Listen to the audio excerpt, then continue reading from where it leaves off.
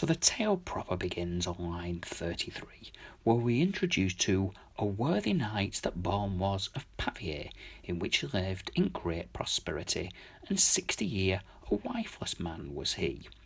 Wifeless for not much longer though, because having pursued his bodily delights for these 6 decades, he has decided now that the time is ripe for him to look beyond his physical appetites and find a wife.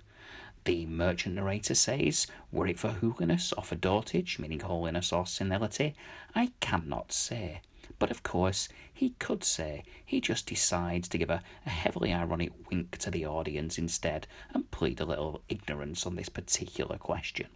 So we learn that January, as we will come to know him, has decided that he might once know of thilk blissful life that is betwixt an husband and his wife.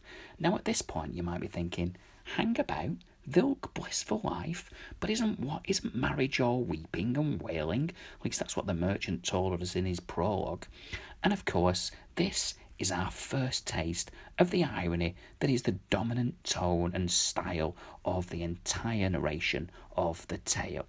So this January is desperate to live under that holy bond with which first God, man and woman bond. Another reference, of course, like the snare to the trap that January is walking into, completely ignorant.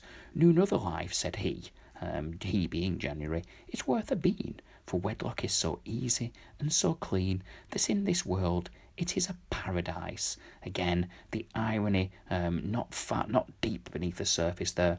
Thus said this old knight that was so wise. And of course, he will soon come to regret this, and is anything but wise in the eyes of the narrator.